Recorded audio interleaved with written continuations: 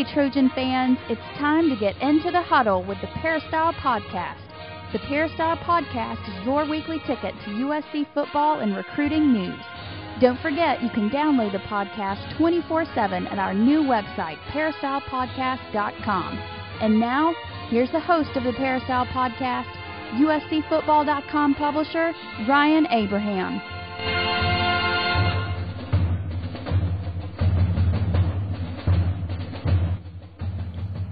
Hello, Trojan fans, and welcome to episode number 250 of the Peristyle Podcast, a landmark episode, I guess, a milestone episode, I guess you would say. We got a great show for you this week on the podcast. Got a lot of questions to get to on the USC Trojan football team. If you have questions or comments, you can drop us an email, podcast@uscfootball.com, or call us 206-888-6755 is the number. Leave us a brief voicemail, and we'll play it on the air. Or you can go to peristylepodcast.com and leave us a message there as well. We have Coach Harvey Hyde up in the first segment. What's up, Coach? How you doing? Everything is fine. First thing I want to do is and looking forward to another of your segments with me, Ryan. Yeah, it's a lot of fun, and 250 of them now, Coach. It's pretty cool. My goodness. Yeah, it's a nice little milestone there, so it's pretty nice.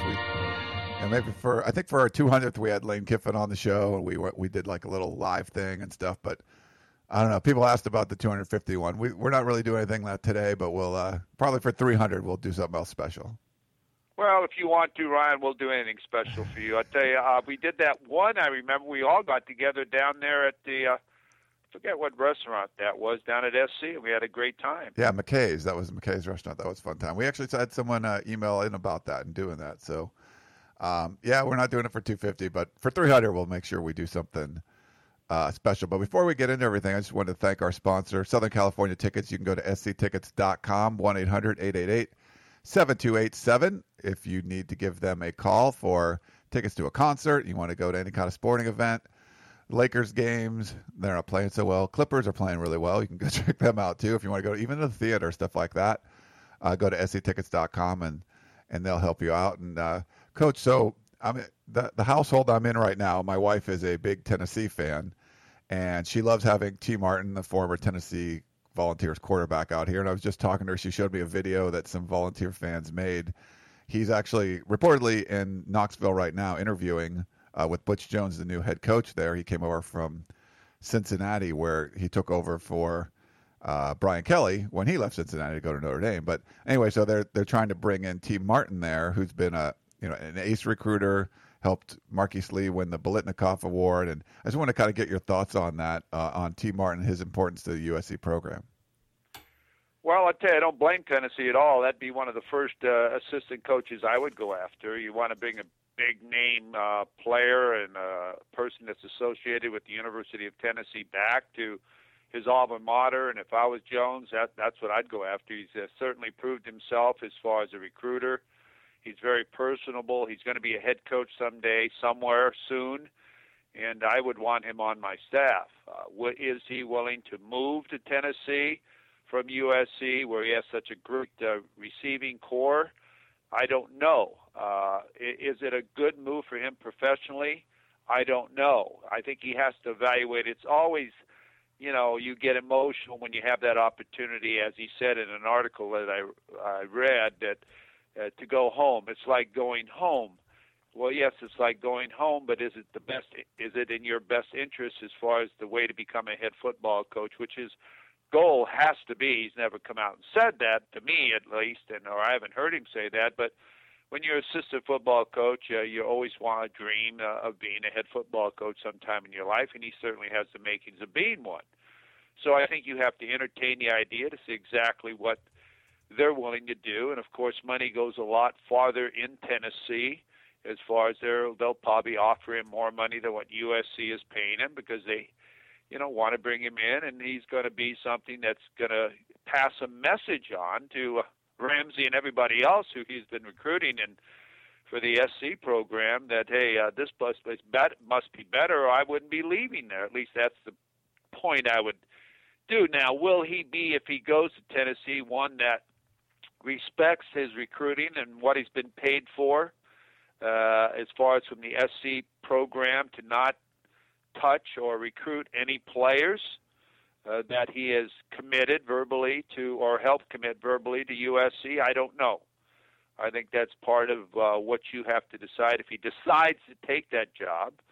And you don't know if players will say, hey, I was going to USC because I like T. Martin and I want to go where he's going. So, then what do you say? You really can't fight that. But I look at that, and I don't know if it isn't just a lateral move for him, and I don't know if that is a good move for him. First of all, he's got a great group of receivers. He's always going to have a lot of people out looking at receivers. They're having a good year in recruiting additional receivers. At Tennessee, it's going to be difficult to recruit to the University of Tennessee immediately. I think Jones has done a great job, but Tennessee's program is down. Tennessee's program is down, and a lot of other people's programs are really up. So I don't know if it's going to be an easy time to bring that program back to the levels of what they expect at the University of Tennessee under Fuller and these other coaches, Johnny Majors, and these other legends who have coached there. So I would probably think that he's got to evaluate all that and say, what's best for me? I think that maybe out of it, he will probably get an extension on his contract at USC. If they want to keep him, I would say, T, if you stay here, we'll extend your contract. If he has 1 year, 2 year contract, I don't know what he has, but he can certainly utilize that opportunity to say, I want a pay raise or I need 2 years as far as here at SC, because I would have another 3 years down there. They're just starting a program. I've got longevity at Tennessee. Maybe I don't have longevity at USC. So I think he's in a good position with his agent or himself, whoever does his negotiating for him. Will he go? I don't know. This is a decision he has to make. Is it good for USC? No, it's not good for USC if he leaves, because he's got a great image. He's coached these kids. They like him. He's a great recruiter. Can you find somebody right now? Because he would probably leave tomorrow. He would leave even before the bowl game. I'm sure of that, because when you go to a new school, your coach wants you now.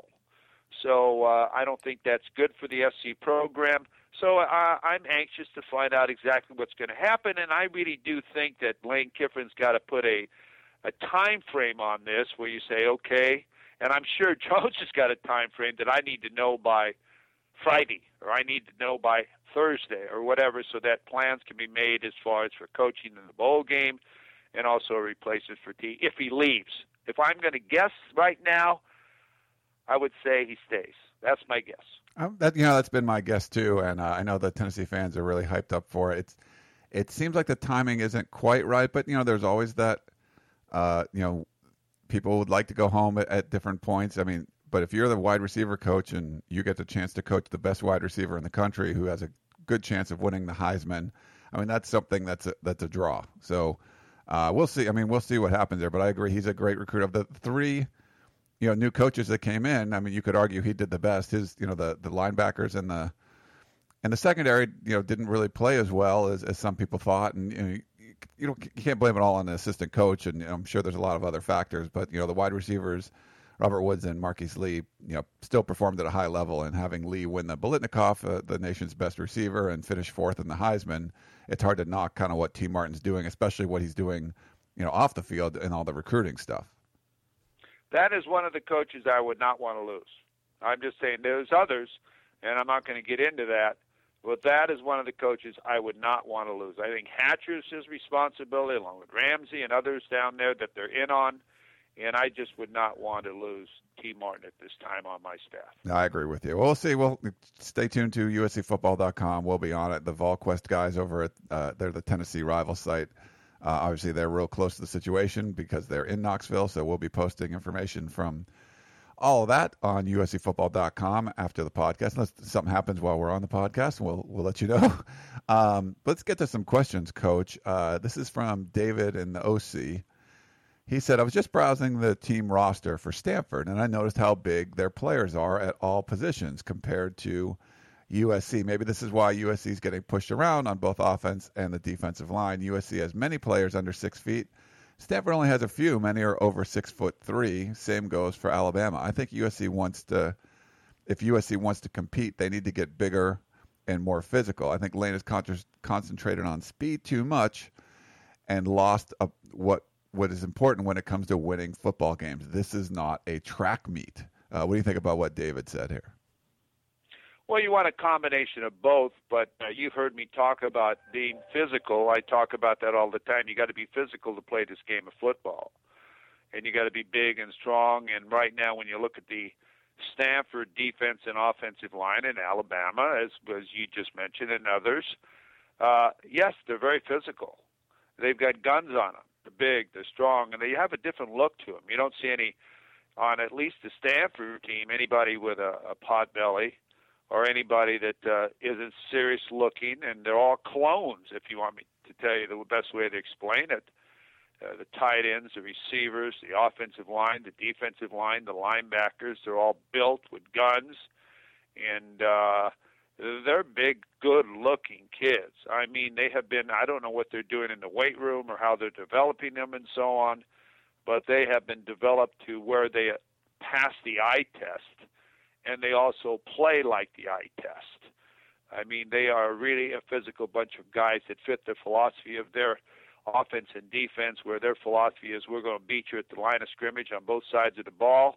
We're going to ball control the game. We're going to run the football, play action, pass off the football, and our quarterback's got to have some mobility to get out of a rush and also be able to attack your corners and be able to run on bootlegs and different types of play action pass options. And they do that, and they do that well. And they have always had, at least over the last couple of years, big targets as far as their receivers, as far as tight ends, which they want mismatches, and they utilize that the entire time. And they find a running back in Taylor who can really find the hole and follow the guard and do what's necessary to get the yards, and they're not afraid to pound it out, just like Alabama does when they were losing to Georgia in that last drive when they were losing, I think by 11 points. The last 21 plays of the game, they ran 17 runs. So that's how to sort of demonstrate where they thought where it was. Now, Georgia came back. It was a great football game. But I'm just telling you that's where it is. It's in the offensive and defensive lines, in the physical part of the game. So, I think you have to have a combination of both. And you have to have a philosophy, first of all, of what you think you need to do with what you're running offensively and defensively, and build your players into that mentality. And that's something that I'm not going to get into right now, but I think that's what you have to have, a philosophy of what you need to run your offense and defense, and then build your players into that type of clone. All right, makes sense, Coach. Thanks for that one, David. Let's move on to Sean in Las Vegas, Nevada. Your neck of the woods, Coach. When's the last time you were out there in Vegas? Well, a couple weeks ago, and I'm going again next Monday, so we won't have my segment. I'll be on secret assignment in Vegas. Oh, okay. Well, have some fun out there. I'm planning my Vegas trip for the Super Bowl, so we're getting that together right before signing day, actually. So we always go out there for the Super Bowl. That's right before signing week. Wow. Crazy. That's not that far away, Ron. I know. It's coming up. It's going to be a crazy finish here to the season, for football season, with the bowl games and all the recruiting stuff, and then I'll be in San Antonio for the Army All-American Bowl, and then obviously signing day is absolutely crazy, so it'll be a lot of crazy next couple of months here. Right, certainly will. But remember, they have the All-Star High School game down at Home Depot, too, on January the 4th. Right. So they're going to have two, the Marine Bowl. So they got a couple of these, one right down here, too. Yeah, it should be good. Well, we're going to have people covering all three games. There's one in Orlando, one in San Antonio, one in Southern California. So we'll have people there covering all the USC commits and prospects that'll be there. Well, let's go to Sean's question, though, from Vegas. He said it was good to see that Kiffin protected Coach Orgeron by promoting him from defensive coordinator to assistant head coach in preparation for hiring a new defensive coordinator. Coach O is the emotional leader on the coaching staff. He has had head coaching experience and has run sidelines before. My question is, do you think it's possible that Kiffin could leverage Coach O's experience and strengths and allow him to run the sidelines during the game? That move would allow Kiffin to move up to the press box, call the plays, and maintain his offensive focus while having better leadership and team focus from the coaching staff on the sidelines. What do you think, Coach? Well, I think you can do that. I'll tell you, you got to do what you got to do to win. And if that would improve the strength of the USC football program, I definitely would do that. I've coached games from the press box. I've coached seasons from the press box. As long as you have capable assistants on the sideline doing what you need to do and relate to your players, what changes you need, or you can talk on the phones to any player you want as far as on the offensive side of the football, if that's what you're calling, by the headsets. Yes, that can be done, and I really believe in what Sean is saying here. I believe that Orgeron is the type of guy that has the philosophy and the image of what USC football is about. And not that Lane Kiffin doesn't, but you've got to be able to be in control of your bench. You've got to be able to be in control of the game. The officials got to know that you're going to be in their ear if they're not on their toes. Your players got to know that, hey, when you come off the field, I'm here waiting for you. So you better come off with a good play, but I'm waiting for you. And I think he's got to be able to make sure people are in the game and this and that. And if he wants to continue calling plays, which of course is his option, then he's got to do what's the best for the team as far as the overall picture of performance and being successful. But I'm not suggesting that he does this. I'm just answering Sean's question. Absolutely, this is something that he could do. And you can't worry about your presence on the field or what people think's going on or what you think that what people are thinking. You got to do and overcome whatever the things that are out there that to be getting the W's, not records, not stats. You've got to do what it takes to be an offensive coordinator if that's what you want to be. And you've got to be in the best position to see the game and the best position to see the game and not lose track of down, distance, and everything that you have to do is from the press box. But again, a lot of head coaches don't want to lose control of the team on the field, and they don't go to that. And a lot of head coaches call the game from the field. You see it all the time. But there's a knack to it, and there's a feel of keeping the offense simple and letting your players know what your feeling is as far as knowing down, distance, situation, time of the game, don't go out of bounds, how many yards we need on this play. All of this type of stuff that relates to success. And this is not just in a 2-minute drill. This is the entire game during a drive or whatever. So nice question, Sean. Will it ever happen? I don't think that would happen. But it certainly is some thought of something that could happen. Yeah, we're really curious to see what does happen because there's going to be some changes, but we're not exactly sure what. Is it going to look a lot like last year? Or is it going to be very different? Will that play sheet still be laminated and in front of Lane Kiffin's face? We'll see. We'll see all that. Coach, this is a question from me. I actually went up to Ventura. Island View Enterprises is a shooting range up in Ventura, and it's owned by former USC offensive tackle Jacob Rogers. And I've been up there a couple of times. Really cool dude. He played for a little while in the NFL. I wrote a story on him, I don't know, several months ago. We put it up on USCfootball.com, kind of where he is now. Him and his dad have this business, and cool dude. He's really, real fun, and he, takes care of you out there. So if you do have any firearms needs and you're up in that area, definitely go check him out.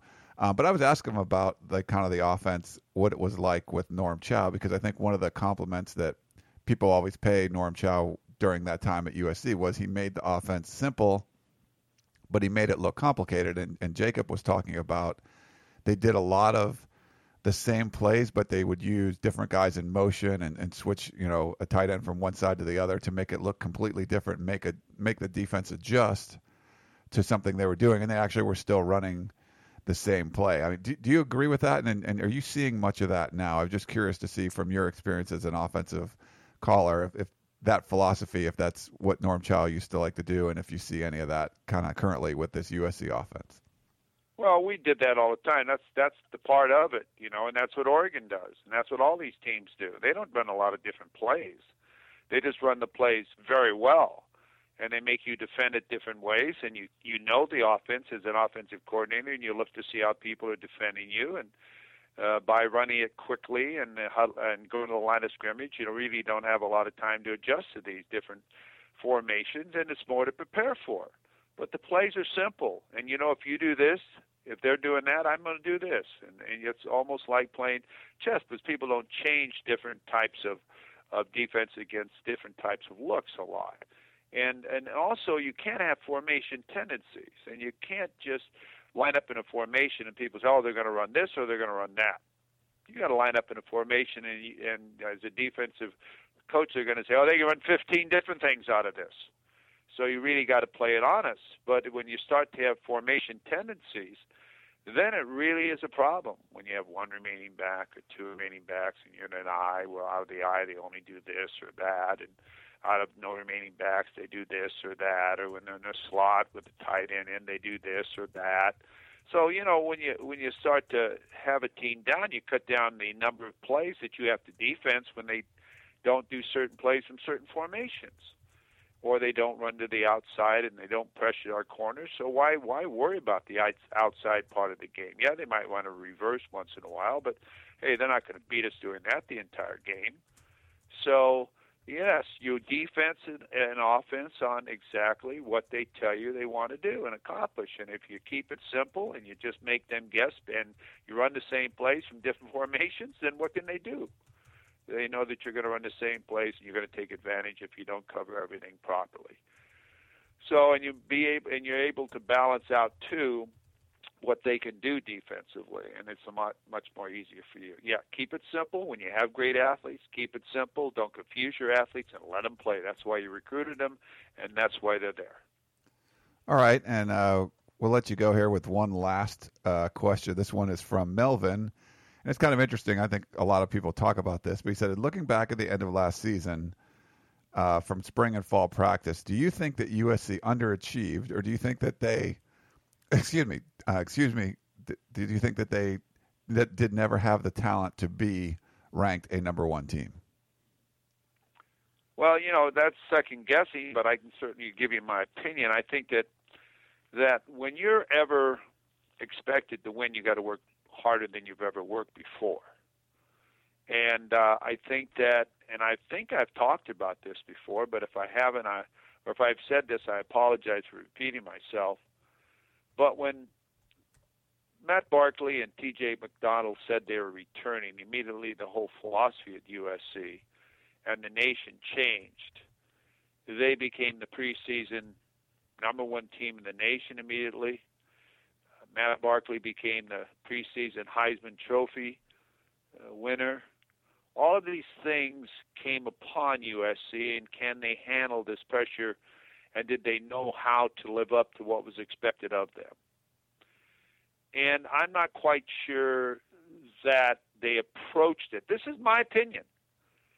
In a way, we're saying, okay, someone thinks this much of us, or a lot of people do, then we've got to work extra hard. Not that they didn't work, but we've got to have a philosophy of being tough, being physical, and knowing we're not going to have a lot of easy games.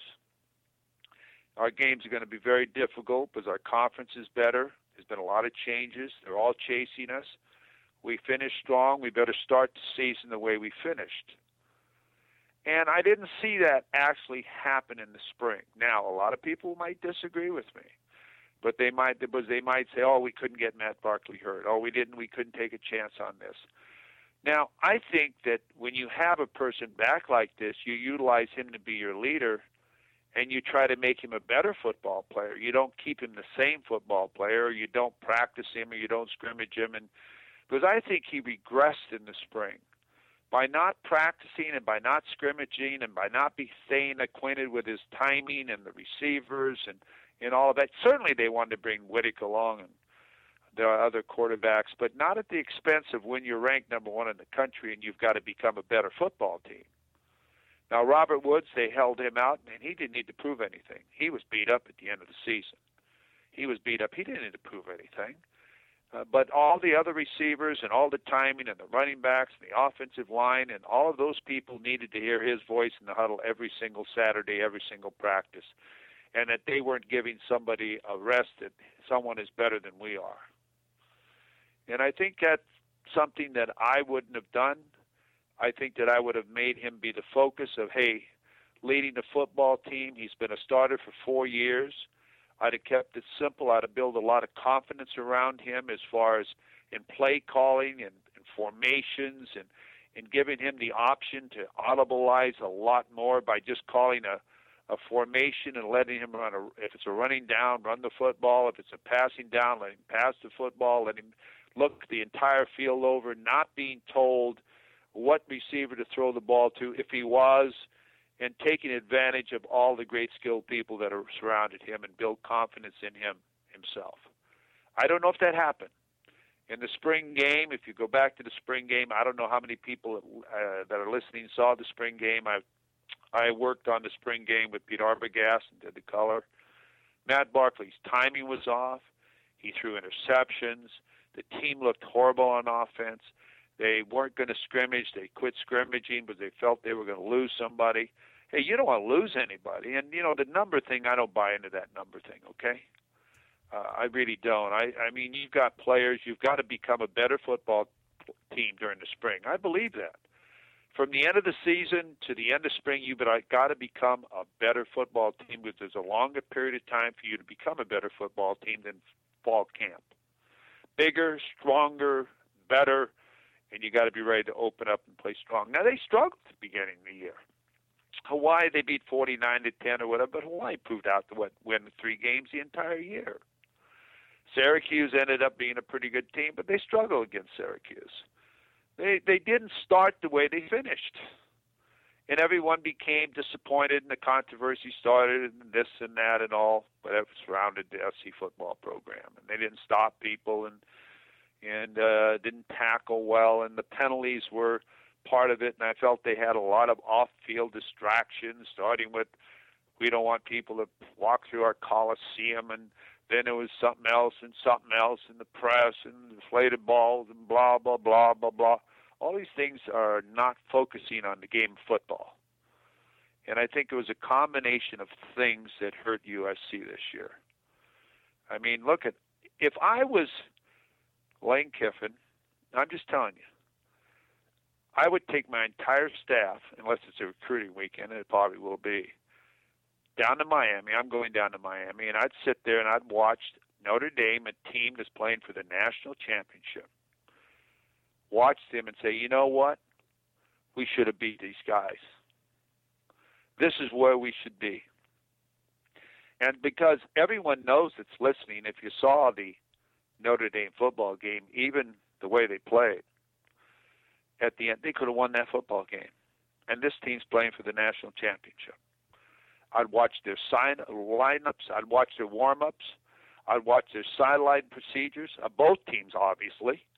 I'd watch the position coaches that I coach. I'd make them sit there and watch in the press box somewhere where they could have every single understanding of how 2 teams got to the national championships from field generalship, running a game and game management between 2 of the best right now that are in the national championship game. Even if you just flew down there, watch a game, get in the plane, and fly home. I love to do that. I get to a game early and watch all the sidelines. Even during the game, I watch the sidelines to see what is the sideline doing. How much are they into the game? Do they care? Do they huddle up the entire offensive team when the team comes to the sideline so the coaches know what they're telling them, so if something happens, they're ready to go back and play in the football game? When they come to the sideline, do they have a chair for the coach to sit out in front of the starters, and standing behind them by every position, that just like 2 huddles back to back, the second clubber standing behind the first clubber to listen to everything that's going on? All of these type of sideline discipline things that are part of a football team. And do you have distractions on your sideline? Certainly you have boosters on your sideline, but keep them out of the area where players are, not in the area where players are, and that includes media. The players are there to play. If the players want to talk to them, they can sit up in the stands because they can see the game better up there. So that's the things and type of things I would be doing right now if I was a head football coach. I'd want to see what they do different than what we did because they're in the big game. Brian? All right, Coach. Well, thank you very much. I know you got to run and do some more radio stuff, but thanks for thanks for joining us and sharing your insights. And we'll miss you next week when you're on secret assignment. We'll talk to you after that. Thanks again. Hey, Ryan, thank you. And for all of our listeners, thank you very much for your questions. And again, Southern California Ticket, I want you to know they got me my tickets to the National Championship game. They can get you tickets to the Rose Bowl, the Rose Parade, all of those things. If you haven't been to the parade, it's something you should really do. It's like going to a Super Bowl or going to a Rose Bowl and you've never done it. You got to do it once. And if you do it, you got to sit up there where you can see everything and understand what's going on. And, I used to take my ladder, but I don't have to do that anymore.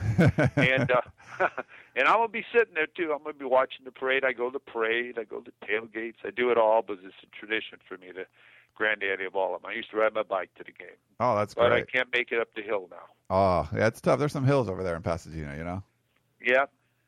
All right. Well, Coach. Well, buddy, thank you, and happy holidays to everyone, Rod. Okay, happy holidays to you, and thanks again for coming on the show. And everyone else, we've still got more Peristyle Podcast coming up. We got Dan Weber 30 seconds away. Stay tuned for that. Meet us on the other side of the break for more of the Peristyle Podcast. Tickets, tickets, tickets. SC Tickets is your concert, sports, and theater ticket source. We have the tickets you need to any event worldwide. Football tickets are now available. Call SC Tickets now at 1-800-888-7287, 1-800-888-7287. That's 1-800-888-7287. Or visit us on the web at sctickets.com. SC Tickets, concert, sports, and theater. We now return to the Peristyle Podcast and your host, Ryan Abraham. We are back here on the Peristyle Podcast with USCFootball.com beat writer Dan Weber. Dan, what's going on? Thanks for joining the show. Oh, yeah. As we say, it's USC. There's always something going on, even in an off week where there's no practice, and not till Saturday anyway, and plenty going on as we all follow the T. Martin to Knoxville story. Right, yeah. There was a picture tweeted about T. Martin and his family at the airport in Knoxville going to do a little interview. We actually put up a story about T. Martin, how proud he was of Marquise Lee winning the Bolitnikoff Award. And so now, and he's out on the road recruiting too, but, taking an interview, it looks like at Tennessee, going to Knoxville, checking out where he played and won a national championship in 1998. Get your thoughts on the situation, Dan. Well, I was kidding the other day. We were talking to him about Marquise. I said, "You're 99% gone? Is that what they're telling me? The Tennessee fan boards they've already hired you?" And he gave you that look, like, yeah, I got it. It's not something that's not going to happen in terms of at least talking to people and looking at them. I mean, you'd be crazy if you were T. Martin.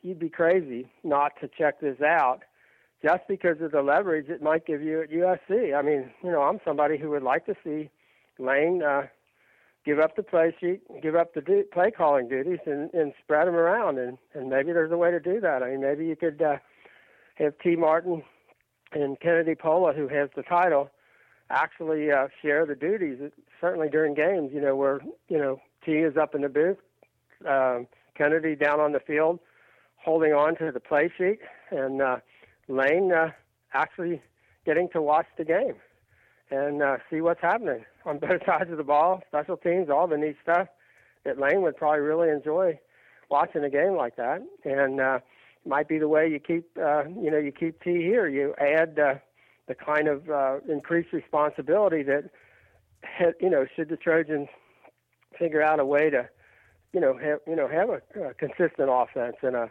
dynamic offense, would be kind of experience that, he could be the next head coach at the University of Tennessee down the road in some years. So, career-wise, I'm almost thinking if he stays and he gets expanded duties, which you would think USC, as focused as Lane is on recruiting, the opportunity to save an asset like T. Martin, a recruiter like T. Martin, and to expand his duties and to take some of the burden off you, I would think Lane would jump at that opportunity. So I'm almost pleased that this is happening if it forces Lane and USC can make some of the moves they really need to make.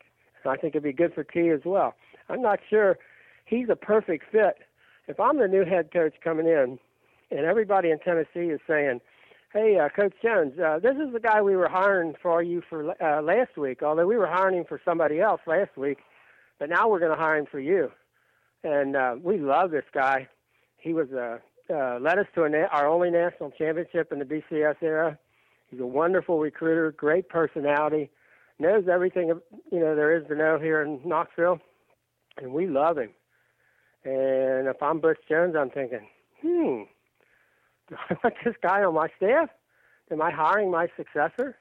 I would think it would be a real, I'd be hesitant if I were both sides of that. If I were T. Martin, are you really the choice of the new coach? And if I'm Butch Jones, do I really want somebody who, is being hired by the fans, or they're talking about before they even mention, they mentioned T. Martin's name before they mentioned Butch Jones' name. They were going to hire 3 or 4 other guys. So I think, this has the potential to play out in a positive way for USC, but we'll see. We all know how many jobs, Pete interviewed for, and, didn't prove out to be anything. So I think I'd be optimistic here. Yeah, I think it is significant though that his family did go to Knoxville with him. That shows a level there, and we'll see. His wife is a singer-songwriter. It depends. It's probably a lot to do with his family too. They got a young baby and a son that's like 10 or 12 years old or something like that. So I think the family's gonna have a lot to do with it. Well, I think so, and I'll be honest. If I was T's agent, I would say, take your family with you, T. It'll really look serious at that point, and it may well be very, very serious. But for whatever reason, I don't think it's a bad move to take your family. And if I'm Tennessee and I really, really, really want him, I would ask him, bring your family, and that way they can work on everybody. So we'll see. I think it's again that's what sports is all about. You got to compete, got to win. Every day, win every play, and this is one of the plays you gotta win on if you're USC, because he adds so much to this staff in every phase of the game that USC might be hard pressed to find somebody else comparable. I thought he was absolutely home run hire last year, and the more you know T, the better you like him, the more you appreciate him. He did, if you're looking for a career achievement, he already has one at USC. Marquise Lee gets the first ever USC Biletnikoff Award. So, in a year when not many people can walk away from USC saying we got something done, T. Martin can say that. So he does have, this is a year where he's got a positive career, positive arc to his career, even through a difficult USC year. So, I think he's in a perfect position for himself to do whatever he needs to do. All right. Well, let's get to some questions here, Dan. Actually, before that, one quick thing, just to let people know, there have been 2 bowl practices. We saw a bowl practice on Wednesday and Friday, and the team has this week off for finals, and then they're going to start practicing again over the weekend. So we haven't really talked about any of the bowl practices so far. There have only been 2. Maybe get your thoughts on what went down those first couple of practices. I thought it was actually, I thought they did a nice job. It's 3 weeks out, so, and you didn't have Marquise Lee and for both of them and Matt Barkley, and both trailing and injured for Matt. I thought they handled the first one well when they let the seniors be the coaches, and I thought that showed a lot of energy, saw a lot of kind of insight into, creating kind of an upbeat atmosphere. And they went to the Coliseum because Howard Jones hadn't been recited, and it kind of was a little bit of a jolt, a pick me up, and they showed a lot of energy, and the energy carried over to Friday's practice. And now it's hard to evaluate in terms of They're not getting ready for Georgia Tech yet. They're not game planning. They're not doing all the things that tend to kind of slow down practice a little bit, kind of take away from the physicality and the fast-moving, pace of practice. So they had two fairly, fast-moving practices. And, if you're looking at are the kids just, going through the motions and finishing up the year, it didn't look like it from being there. They looked, upbeat. They were, practicing with an up-tempo. There was a lot of, competitiveness as much as they, allowed them to be. They practiced fast without pads and pants, but they still were pretty physical. They had a really nice goal line session where you really heard some pops that you haven't heard in games recently. So thought it was a pretty good start. We'll see where it goes after this week and how they start game planning for Georgia Tech's triple option and that kind of thing. That's where they tend to get a little bit lost in the over preparation and maybe not staying with the up tempo and the physicality that you'd like to see. All right, well, let's get to the questions then. Let's see. The first one is from JJB. He said, a week or so ago, Dan Weber was asked what happened to the tight ends in the offense. He said that they were all too busy blocking because the coaches had no confidence in the 5 offensive linemen and if they could protect Barkley or not. I've been saying this all year long. That's why the tight ends and fullbacks and running backs are no longer being thrown to and why they run trick plays on 4th and 2 instead of just running right at them, and why it took them 3 minutes and 25 seconds to go 2 yards when they needed 3 against Notre Dame. Has anyone gone to the offensive line coach and said, you had 4 returning starters and 2 high school all-stars vying for the 5th spot, and they were mediocre at best on the offensive line, while UCLA had 3 freshmen and a sophomore, and they had an outstanding offensive line? How do you explain that? They're talking about making changes. Is there any chance that they may get another line coach, or tell the line coach if it happens again, he's history? That's from JJB. He's talking about James Craig, the offensive line coach. JJB, it's, you're not the first one to ask that question or say it. It's not the kind of question that Coach Craig could answer. Unfortunately,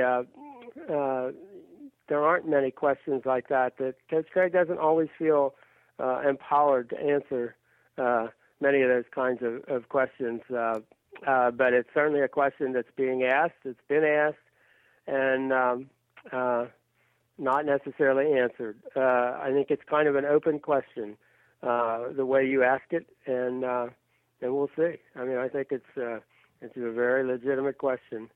I think they went backwards in terms of their athleticism on the offensive line. They didn't look like. When you look at, for example, Stanford and Oregon, in different ways, they're both look like they're much more athletic. Oregon with the ability to get outside and run down the field.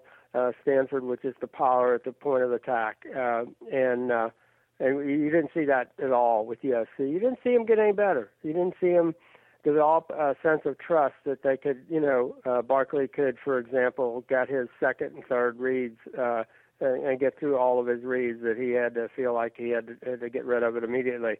They didn't look like they had a go-to play as they get to the line of scrimmage and, 1st and 2, against Notre Dame, that they just like flip a coin. What the heck are we going to do? We don't know. They didn't develop that all year, and that's a failing somewhere in the way USC looked at this, at the football, game that they were playing. I mean, you have to have plays that you really believe in, and that your kids, Notre Dame, for example, completely believed in their goal line defense. They completely believed, talking to their kids after the game, you could tell they believed USC was not going to get into the end zone. They believed it because that's how they'd played all year long. You look at the USC side of the equation, they did not necessarily have a belief that they were getting into the end zone. They had a hope they were. Maybe they'll come up with the right play. Maybe the right play's there. But just this sheer idea of, we know we can block this. We know we can execute this. We know we can get this done because that's what we do. That's who we are. They didn't have that.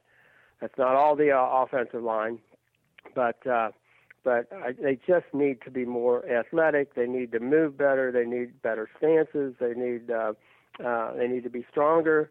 They need a lot of things. And you can go to where you think is the solution for that, but it has to be solved. It's got to be one of the absolute. Writing about my column for today is what if. What if different things happen? What if changes are made?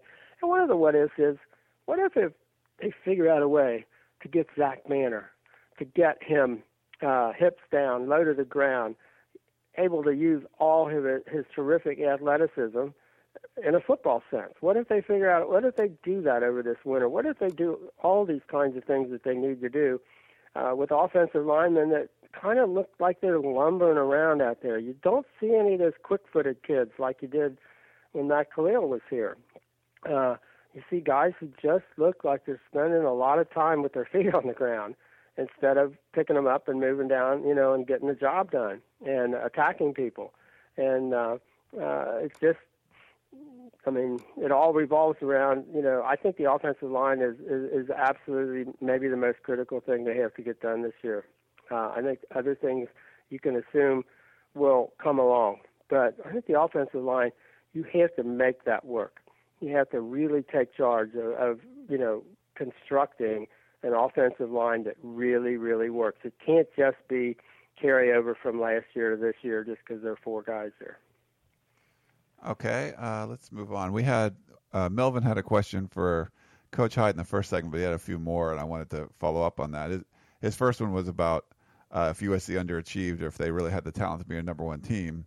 But building on that, he wanted to know, in looking back, do you think that it was wise for Matt Barkley to come back and stay for his senior year? I know a lot of people talk about that, and maybe kind of get your thoughts on it. Well, I don't know how good you had to be a number 1 team. For example, who is the number 1 team? Notre Dame. That's a team USC, basically same USC players, same Notre Dame players. USC handled them in South Bend last year. And by the end of the game, Notre Dame didn't want to be on the field. And USC just running, Moody McNeil, play after play after play. And the game wasn't probably, as it turned out, as close as it looked. So, how good did you have to be Notre Dame this year? Did USC have probably enough talent to do that? Yeah. That doesn't mean, they were obviously the best team. They had a chance. They had the best chance. They started out first. I was thinking, if you gave me 10 plays, we're 11-1. If I say, we look at USC and give me 10 plays and say I'm the coach and I got a chance to change 10 plays, I say we're 11-1.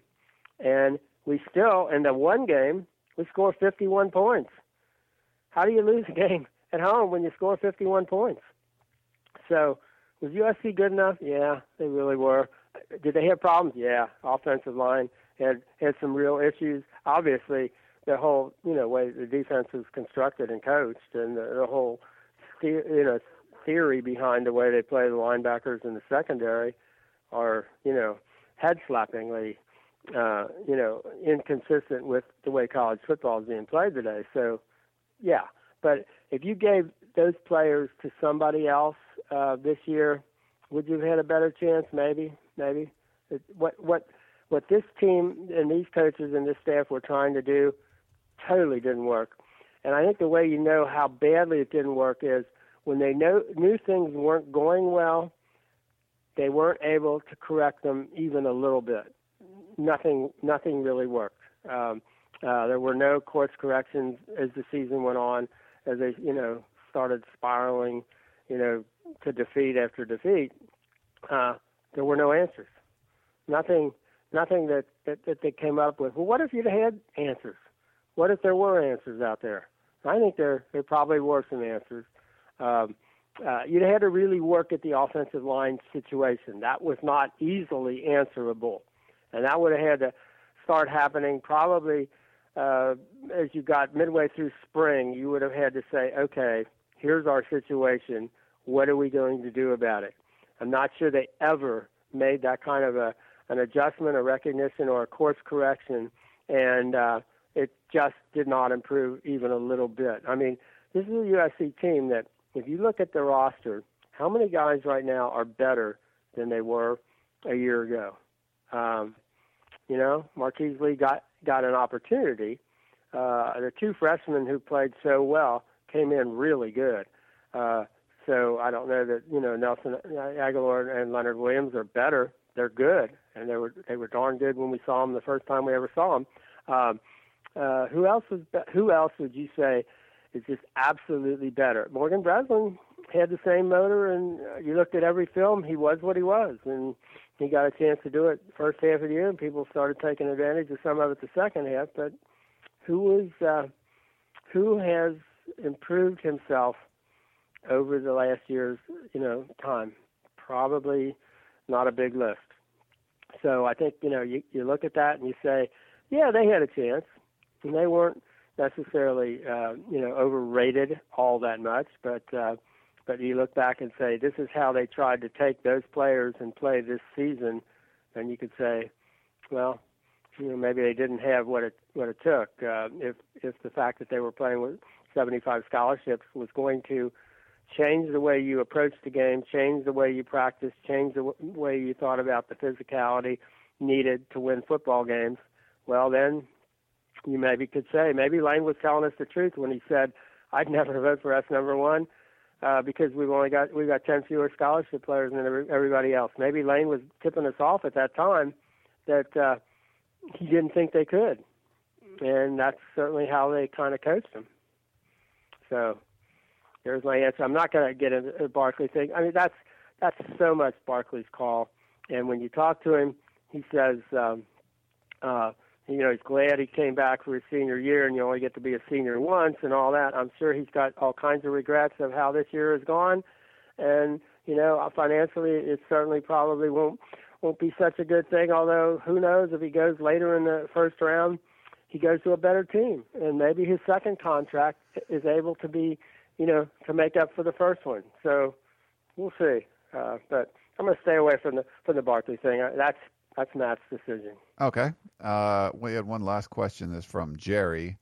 He says, Dan, with what's come to light with the Todd McNair case, is there any chance that the NCAA's position on USC scholarships restrictions change, or will this will this open the door for a lawsuit by the university against the NCAA? I doubt. I know they're investigating it. Deep background. The university, or at least they're in position to do so. However, as currently constituted, this administration and this athletic department, it's really hard. I mean, those emails would have to say things that we even can't imagine between, Paul D. and Josephine Petuto and Missy Conboy and all these guys we didn't even know about, whose emails were cited in the L.A. Superior Court judge's decision, saying that the NCAA showed malice and ill will and hatred. And you haven't done anything, even after a court has said that the NCAA displayed malice and ill will and hatred. And all you can say is, well, he was just a member of our staff. It wasn't like he was actually USC. He was just, an assistant coach at USC.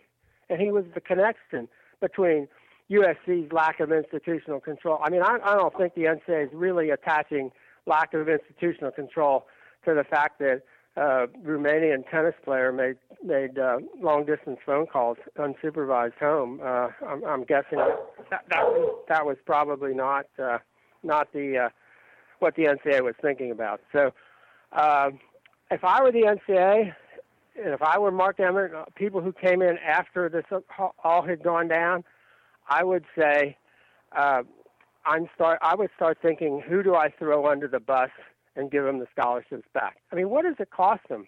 They've already damaged USC's athletic program to multiple millions of dollars, and can't even guess how many millions of dollars damaged just USC's reputation alone, which is now totally unwarranted.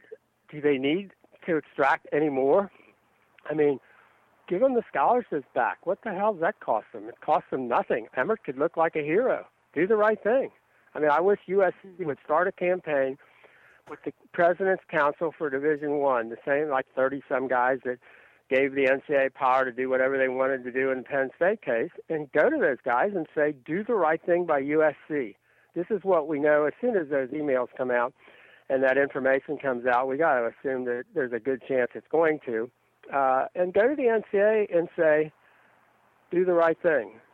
Of course, there's no appeals process. Nobody at the NCAA ever assumed that there'd be a case where, the committee and the people on the committee and your staff would act this way, would frame somebody, would lie about it.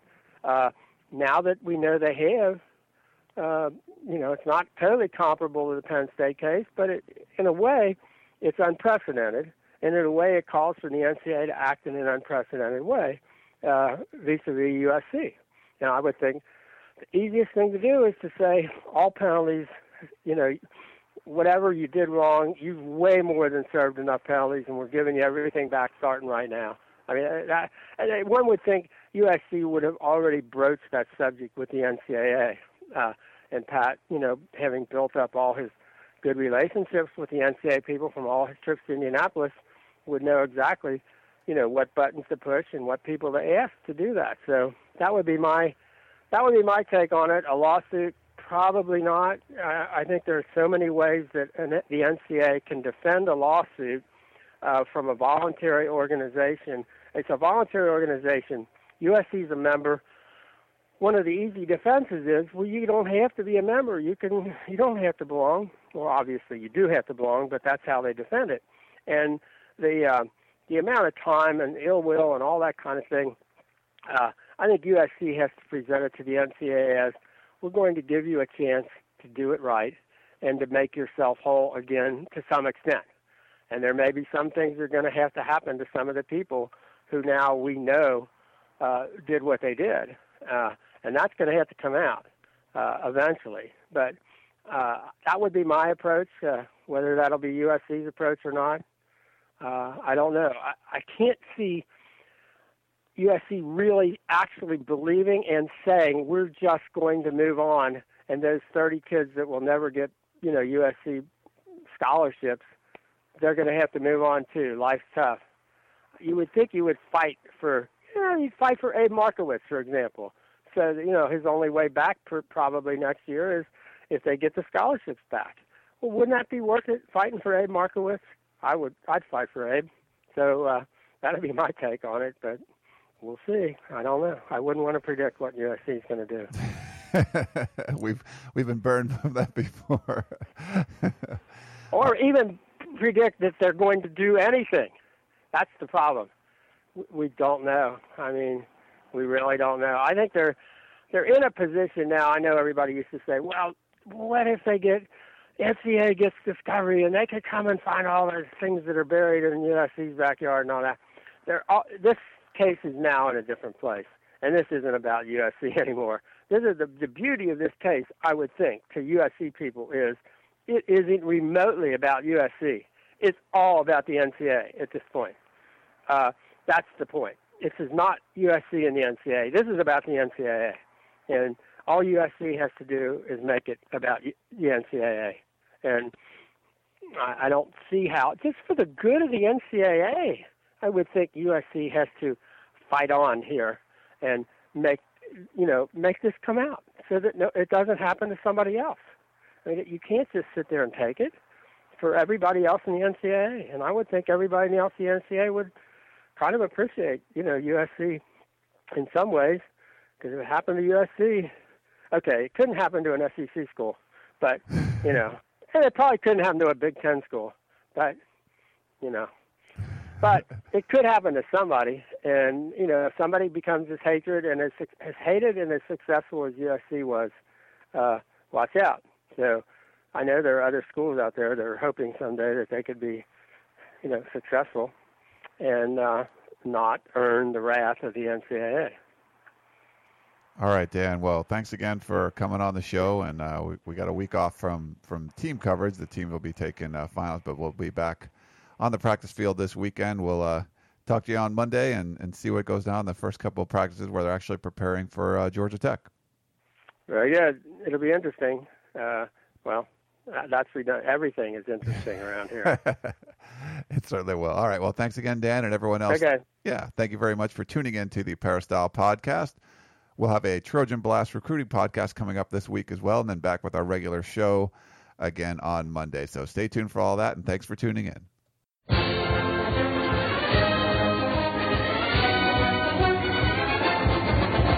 You've been listening to the Peristyle Podcast presented by USCFootball.com. Be sure to tune in next week for the latest news on Trojan football and recruiting. And don't forget, you can automatically download the podcast directly to your iPod or MP3 player for free. Just click the iTunes link on peristylepodcast.com or search for Peristyle Podcast at the iTunes Music Store.